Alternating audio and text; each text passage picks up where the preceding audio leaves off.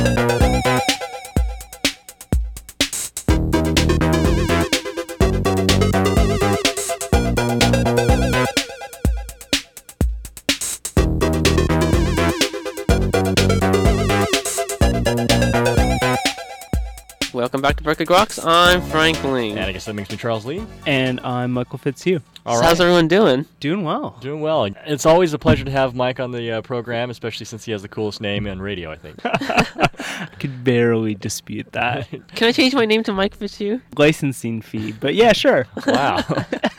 So you actually have franchises with other Mike Fitzhugh. You didn't put it under the Creative Commons license, huh? No way, are you kidding me? There can be you only guys one, be you know. sharing me on BitTorrent before you know it. Okay, how about I'll just get your DNA sequence and put that on the web? I think I've already patented his, K. You beat me to it, huh? Oh, well, you know. I got to get there before Microsoft does, so that's my only goal. But in the meantime, we could all be worried about sex.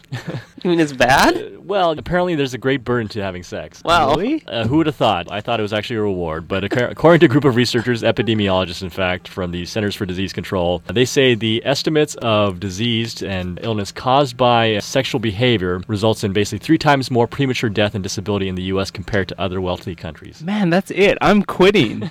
So heart disease is actually linked to sex then? And cancer? Well, I mean, there's a number of sexually related diseases, especially among women. Diseases such as herpes and gonorrhea can lead, of course, to later incidences of either infertility or health problems later on. That's sad news. That totally changes my plans for the rest of the week.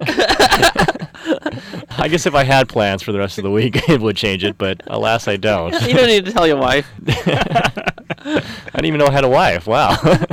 I'm sure that's not good news to her, so... Get with the program. There you go. Apparently, it's not surprising results, according to epidemiologist Ward Cates. He's president of the Family Health International. They're basically saying that the overall health costs of certain types of behaviors have just been underestimated, and this leads to ways of rethinking about what are the costs and benefits of having sex. What about the health burdens of heavy petting? I think no study's really been done on that quite yet, but I think perhaps that could lead to oily hair. I'll watch out for that. Yeah, which The grease is back in. All right, and if anyone wants to know more about this? this was published in a recent issue of a journal I didn't know existed called Sexually Transmitted Infections.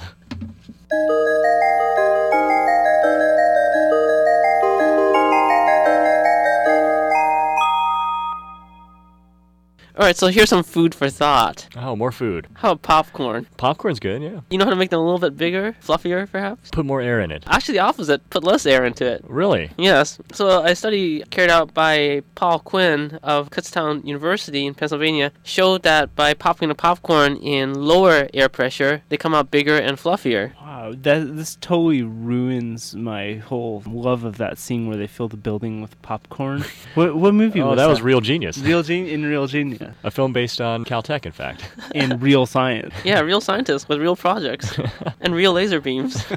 But it turns out you can actually get double the volume by popping them under like a vacuum, and in fact you'll have fewer unpopped kernels. Wow, my mom is going to love this. It's going to change her lunch hours for the rest of her life. Okay, well, that makes sense. I mean, basically there's less pressure keeping the kernel self-contained. Right. So I guess the recommendation then is for people to take their Orville Redenbacher into space. Is that the idea? Yes. Or if you have a vacuum pump. I think people's vacuum pumps might be a little unclean for that. Well, anyway, so this is interesting stuff. It was reported in news@nature.com. But it's always good to see nature focusing on such weighty issues as popping popcorn.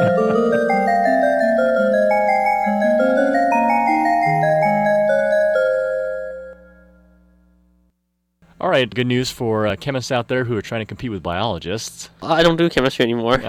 For those who are, though, they've now been able to mimic nature. Wow. Which I guess is something that all scientists want to do in some way. So apparently they've been able to create shape-shifting enzyme-type molecules. Is this with some sort of templated synthetic effect, I guess? Yeah, I guess so. In fact, what they've done is they've tried to mimic the way enzymes work. Basically, the way that enzymes work is it recognizes a particular compound or molecule, binds to it, and then changes shape, and that causes some sort of chemical reaction or catalysis process to occur. Right. And a number of chemists have been interested in trying to create small molecules that can do exactly the same type of thing.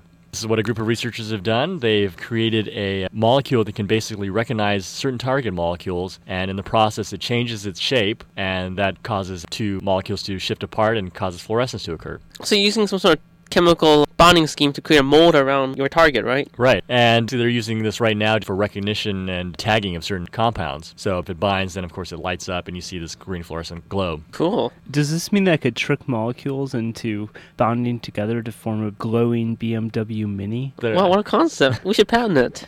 And then we could sell it on eBay. I actually had this idea of creating a fluorescent dye for surgery. So let's say your doctor's opening up your heart and they should put some sort of dye that can bind to your organs and it'll glow so you can see the outlines of your organs so that the doctors don't sniff the wrong part or something. Oh, that would make for a great Halloween. Especially when you have your organs hanging out, right? While you're trick-or-treating. Well, I have one organ that's already hanging out. Normally, we need to talk about it. Normally doesn't glow, but... That'd be a real burden. Somehow it always gets to that issue. I don't know why, I guess. But anyway, the burden. Yes, the burden of shape-shifting synthetic molecules reported in this week's edition of the Journal of the American Chemical Society. Oh, Jax. Jax.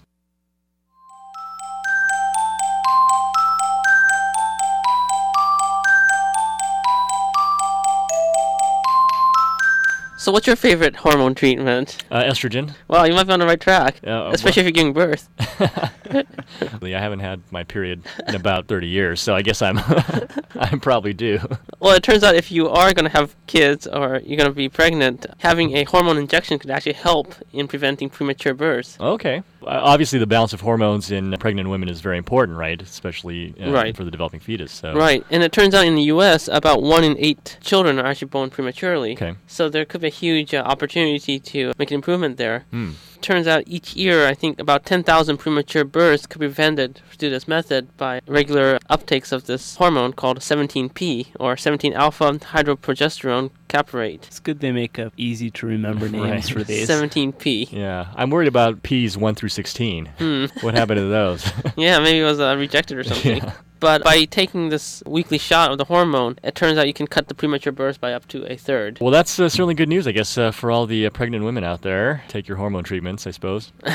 Yeah, you notice, I guess I'm at that age where, a lot of my friends now seem to be pregnant. Well, even the guys? Well, you never know with hormone treatment. Right. These are endless. Yeah. Right. Well, this was very interesting stuff, and it was reported in the recent issue of Obstetrics and Gynecology, Volume 105. That's almost as good as the Sexually Transmitted Infections Journal. They should bundle those two as a set. Yeah, and have a bathroom edition or something. Yeah. Power pack. And that's all for a look at current developments in the world of science and technology this week. This is Berkeley Groks you're listening to here on 90.7 FM. In a few moments, Professor Patrick Michaels will join us to talk about his views on the issue of global warming. So stay tuned.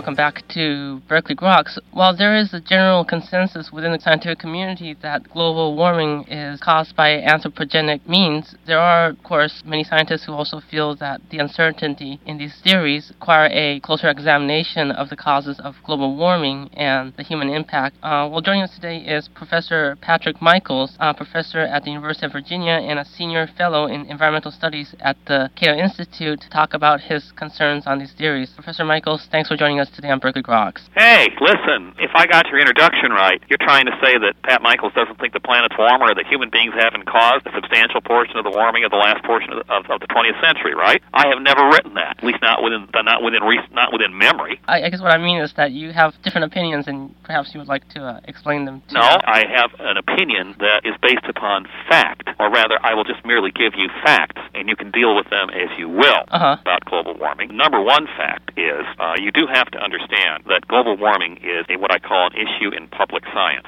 and public science issues compete with each other for your money, i.e. your taxpayer support for research and technology, etc. And we compete, global warming people compete with AIDS, we compete with the National Cancer Institute, all this good stuff. Nobody ever was successful in that competition by going to Washington and saying, my issue actually isn't that much of a problem, or it might be overblown. You'll never get support that way. You have to paint issues in the direst and starkest of terms. And that's what happened. And then the political process rewards itself for having saved us from certain gloom and doom. I like to watch Californians being used for their naive greenness. There's a guy that's really using you right now, and you're just eating it up. His name is John McCain. The hearings he's been holding on global warming are more one-sided than anything I ever saw in the Clinton and Gore administration, and if you want to know why he's doing it, I'll tell you. He's running for president, and he's running for president for the nomination for the presidency against Bill Frist, the majority leader of the Senate, possibly George Allen from Virginia, or Rudy Giuliani from New York. Those people are going to lock up the South and the Northeast for convention delegates. He has to find a place to get delegates. The place he's looking is California. So that's why he's Mr. Green. Global warming is a terrible problem. I'm going to save you all. Because he knows that out there it's in the water, okay? All right. How about Arnold Schwarzenegger? What about Arnold? I mean, Arnold is kind of a green Republican. The only way you can work with the California political scene is to be green. And I forgot to mention the other aspect of global warming that you have to be aware of, which is, judging from the introduction to this interview, you seem to have no critical insight into the issue whatsoever,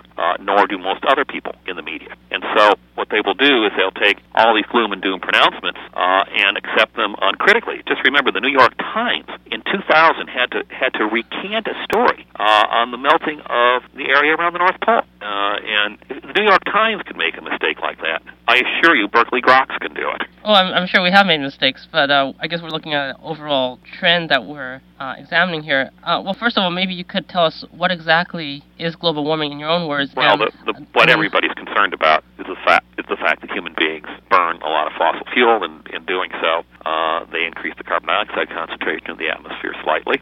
It's been suspected, I think, for about 130 years now, that if you did enough of that, you should ultimately see a signature in the surface temperature of the planet, and that signature would reveal itself as an inordinate warming of very cold and dry air more than anything else. And indeed, if you look in the last half of the 20th century, if you map the temperature changes around the globe, you'll see that the largest warming is in the winter, and it's in Siberia, which is very, very dry, and in northwestern North America, which is very, very dry. That's where we have enough records to actually make reasonable statements about this.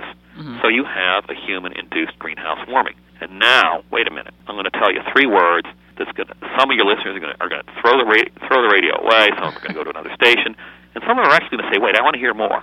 3 words are, get over it. You can't stop it. It's not that large. Here's why I say get over it. Because we have built, the scientific community has built a jillion computer models to study how the temperature of the atmosphere should change as carbon dioxide increases. And there have been what I would call mega studies of these models, meta-analyses, if you will. And what you see is that the central tendency for these models is this. Once warming starts, not long after it starts, it takes place at a constant rate, not an ever-increasing rate. And we know that these cold, dry air masses have shown this signature warming for decades. And so, therefore, you know the rate of warming for the future, don't you? Mm-hmm. Because the central tendency of the models is once it starts and establishes itself, it's constant. It's not an exponential increase. It's not a runaway greenhouse effect. That's impossible on this planet. I'll be happy to tell you why. But no, it works out to about 1.5 to 1.7 degrees Celsius per half century. Big deal. Get over it, okay? I'm sorry, I gave you the wrong number. 0.75 to 0.85 degrees Celsius per half century. 1.5 to 1.7 per century. Now, in the course of the last century, the last 100 years, we also had a 0.75 degree warming. That's the same amount we're expecting in the next 50 years. What happened? Well, let's examine what happened with that 3/4 of a degree warming. Let's look at the United States. Lifespan doubled. Life expectancy doubled. Our main crop, corn, the crop yields quintupled. They went up 500%, and wealth got spread throughout the population. Global warming only had a partial cause of one of those, the increase in corn yields, but it sure as heck didn't stop the other. And if you think that a warming of similar magnitude spread over half the time is going to all of a sudden reverse all that progress and all that technology, you're hopelessly naive. We will just continue to go on and adapt as we have. All right, so you mentioned that that you feel that it's impossible for global warming to suddenly become an exponential effect. One of the concerns is the thermohaline current over the North America and the European areas. You're watching movies. You're not looking at reality. Changes in salinity are very, very slight. And I will offer you a peek at the recent scientific literature. Perhaps you are trying to tell me that, of course, that global warming is going to cause an ice age. Well, if you actually read the scientific literature instead of looking at that silly movie The Day After Tomorrow, you might see the quaternary science review paper that just came out by Bill Rudiman, who is like a big name in paleoclimate. You know what it says?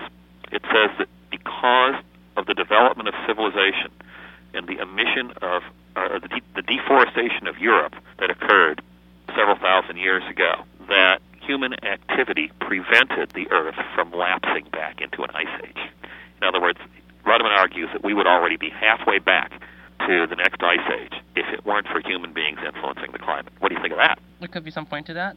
Well, that's not quite exactly what I have heard coming out of the radio. I saw not one piece of coverage of that story. That guy was the department chairman here at UVA, and this is a pretty prestigious Department of Environmental Sciences. He's on all kinds of big panels.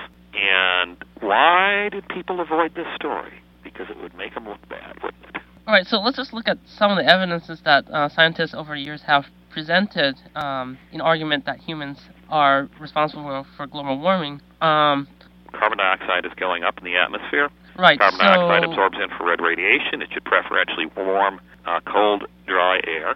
And, by the way, in a greenhouse change, you also see a drop in stratospheric temperature, not a rise. That's just the way the greenhouse effect works. And, indeed, you do see drops in stratospheric temperature concurrent with the warming of the dry, cold surface air. So, as far as I'm concerned, that's over. And, like I said, get over it, because you now know how much it's going to warm in the future, unless the central tendency of those billions of dollars worth of climate models is wrong, and you can't do anything about it. What do you propose to do to stop this, sir? I'd like to hear your proposal. Well, I mean, before we have a solution, I think we should have a consensus whether humans really are Of course responsible. they are. I just told you why. I mean, right. how much further do we have to go? Okay, but to what extent can the damage be in What the future? damage? Well, so how do you know there's a net damage? So there is a well-known graph that's going around that shows a strong correlation between CO2 concentration and the average temperature of the planet over the last couple thousand years. I think we've just established that over the last 10 minutes, haven't we? Right, but then in the last 100 years, there's been a 30% rise in CO2 concentrations, a very sharp spike in comparison to the natural geological records we have for the last 2,000 years. And I dearly wish you had been, you'd be a little bit more current with the scientific literature. Take a look at Rudiman's paper, where he argues that the background concentration would actually be closer to 245 parts per million rather than 280 that is normally assumed. And that at that concentration, we would be about 2 degrees colder, C, globally, and we would be on our way to an ice age. So, what are you complaining about? Well, do we know what causes an ice age? No. But is that evidence to suggest that we had prevented one? We know what temperature the Earth has to be to cause to be in an ice age. We don't know why the Earth's temperature fluctuates as much as it has. I have my theories. I'll be happy to give you mine. It has to do with the very peculiar distribution of continents and mountains that has evolved over, say, the last 30 million years or so, that allows for much more mixing of air from the poles with air from the tropics over land surfaces. So the temperature contrasts that you see are much greater than they may have been over much of prehistory, and that predisposes continents to getting pretty white in the winter, which means that the Earth's reflectivity becomes very, very dynamic, and it's possible to get into a negative feedback loop where you can make it whiter and whiter and whiter and whiter until you have an ice age. So what is the problem? I mean, what's wrong with the media these days? Well, I think I just accused you of not being current with the literature, not being very critical. And it's everywhere, okay? It's the New York Times has got real problems with this issue. The Washington Post has got real problems with this issue. Very serious problems with their reporting on it. They don't seem to, in college we're taught to look at context of things. They totally ignore the context of the issue of climate change and how it must, of necessity, be mired in the political process. A, because it costs a lot of money to do this work, and B, because it entails a lot of people thinking up a lot of policies, which means there's a lot of power at stake. Anybody who thinks this issue is functioning in a value-free environment is hopelessly naive. Well, let's talk about energy. There is, of course, a strong correlation between CO2 concentration and the burning of fossil fuels and our consumption of energy. Absolutely. And, of course, at some point, oil will run out. You ever heard of something called supply and demand? I mean, I think your argument would also be that diamonds will run out, too. It takes a long time because the price gets higher as the supply gets lower, or else new sources are exploited. There's a very large amount of oil available in the tar sands in Alberta and Canada, dwarfs what's underneath Saudi Arabia. And at $50 a barrel for oil, it becomes economically feasible to exploit that stuff. It's not just oil. Fossil fuels are in many ways quite interconvertible. If you wanted to, you could take coal and turn it into a product, liquefied product that could run an automobile. We have hundreds and hundreds of years worth of coal at ever-increasing consumption rates. There's just huge amounts of it. Most of it, by the way, happens to be in the United States. No, we're not going to run out of fossil fuels. What we will do, though, is we will change our technologies over the course of, say a century, dramatically, and in ways that you or I have no idea that they will change. I would like you to think about 100 years ago today and compare that to the technologies of today. Well, in 1905, people would say, what's a computer? I don't know if everybody's going to buy one of these automobiles. What's an internet? What's AIDS? Come on. The world changes dramatically technologically in 100 years. And for us to just assume, you and I, to assume that we'll be burning fossil fuel in automobiles, etc., as our main source of transportation, and we'll be burning it in power plants as our main source of energy, is just completely out of line with the changes that take place over the course of a century. I mean, you can worry about this all you want. If you really need something to worry about, that makes you feel good. But I will argue that our technologies of 100 years from now will be so different from today, and that you and I probably won't recognize them. Mm-hmm. Well, what do you propose we should invest in terms of developing new technologies for the future? You can invest in whatever you want. That's my point. There are all kinds of technologies out there. Some will catch on, some will fail. I would argue vociferously against solar energy, for example. It's a monumental, decades-long failure.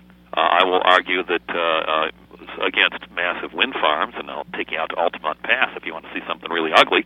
I will also argue that we don't know what's coming. I mean, it could be a fuel cell technology, it could be hydrogen-based. I don't know, but you can invest, and I can invest in the technologies of our choice, and eventually, there's going to be winners and losers, and somebody's going to hit on technologies that are positive. I have substantial investments in two car companies, Toyota and Honda, because they're both very, very forward-looking in their technologies.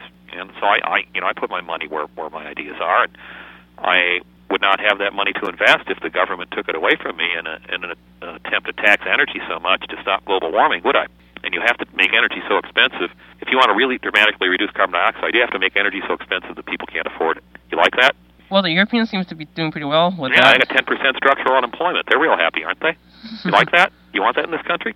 All right, well, I guess we are running a little bit out of time, and it's certainly been enlightening to have a difference of opinions here. Are there any last words you'd like to add about yourself, your book, or your yeah, I have a nice book out on this called Meltdown, and the subtitle says it all, the predictable distortion of global warming by scientists, politicians, and the media.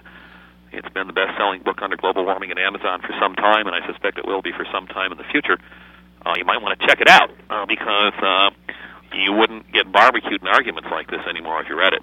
Great. Well, thank you very much for joining us on Berkeley Rocks today. Bye. And we were just talking to Professor Patrick Michaels on his views on global warming and his book, Meltdown. Meltdown is now available online at Amazon.com, so check it out.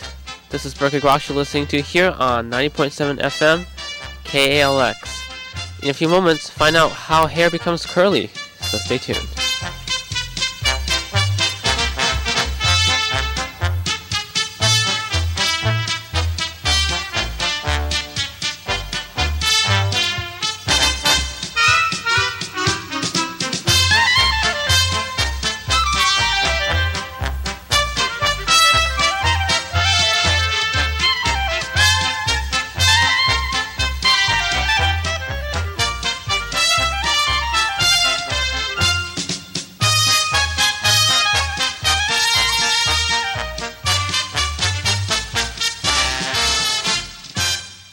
Alright, now here's Dr. Einstein with the answer to last week's question of the week.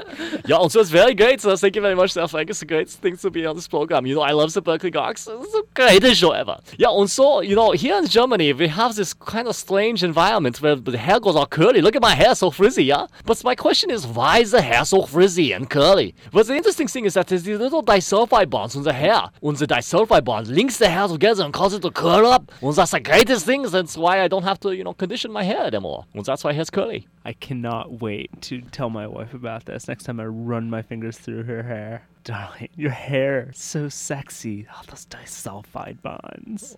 Oh, wow. You're welcome to rub your hair through my hair. You sexy beast, you're crazy.